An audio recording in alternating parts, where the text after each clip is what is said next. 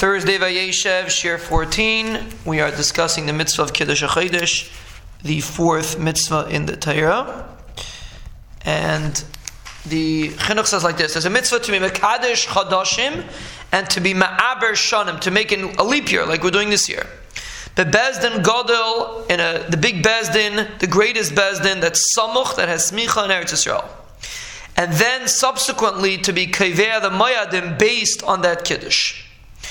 Like the pasuk says, "Hachodesh hazel lachem Rosh Chodashim." When you see the new moon, you should make Rosh Chodesh. And the Chinuch says, even if you don't see the new moon, but if al pi cheshbon there should be a new moon, you also make Rosh Chodesh. He says, included in this mitzvah is also the mitzvah of Ibur Hashana, because the mitzvah of Kiddush Hachodesh is that you should have the Mayadim in the proper time. So the mitzvah of making an Ibur Yar, making a leap year, is the same reason. Because the reason why you make a leap year is that the Mayadim should be in the right time, because the Mayadim are based on the solar year, meaning Pesach is supposed to be in the spring. So if you're not going to make a leap year, Pesach will end up in the winter. So the concept of Ibur Shana also falls under the umbrella of Kiddush Hachodesh. He says the inyan of this mitzvah is that two Yisraelim come in front of Bezdin and they say Eidus that they saw the new moon. And Bezdin says Rosh Chodesh, they say today is Mekudesh. Now, but it has to be smuchim. We learn out of a pasuk that it has to be smuchim, and they have to be the Bezdin Hagadol in Klal Yisrael, and it has to be in Eretz Yisrael. Meaning you can only do it in Eretz Yisrael unless there's nobody in Eretz Yisrael that's chashav like you. Then you can do it in Chutz La'aretz.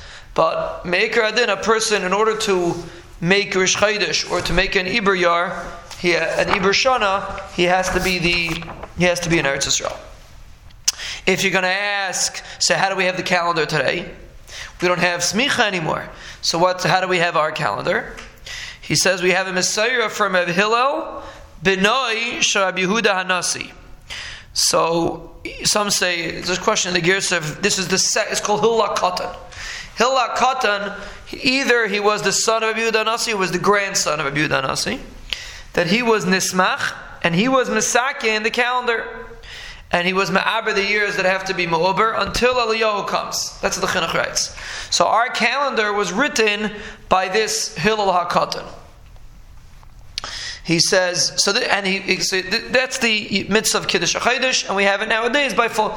We don't really complete the mitzvah, but by keeping Rosh Chodesh, we are keeping with the calendar that Hillel wrote for us.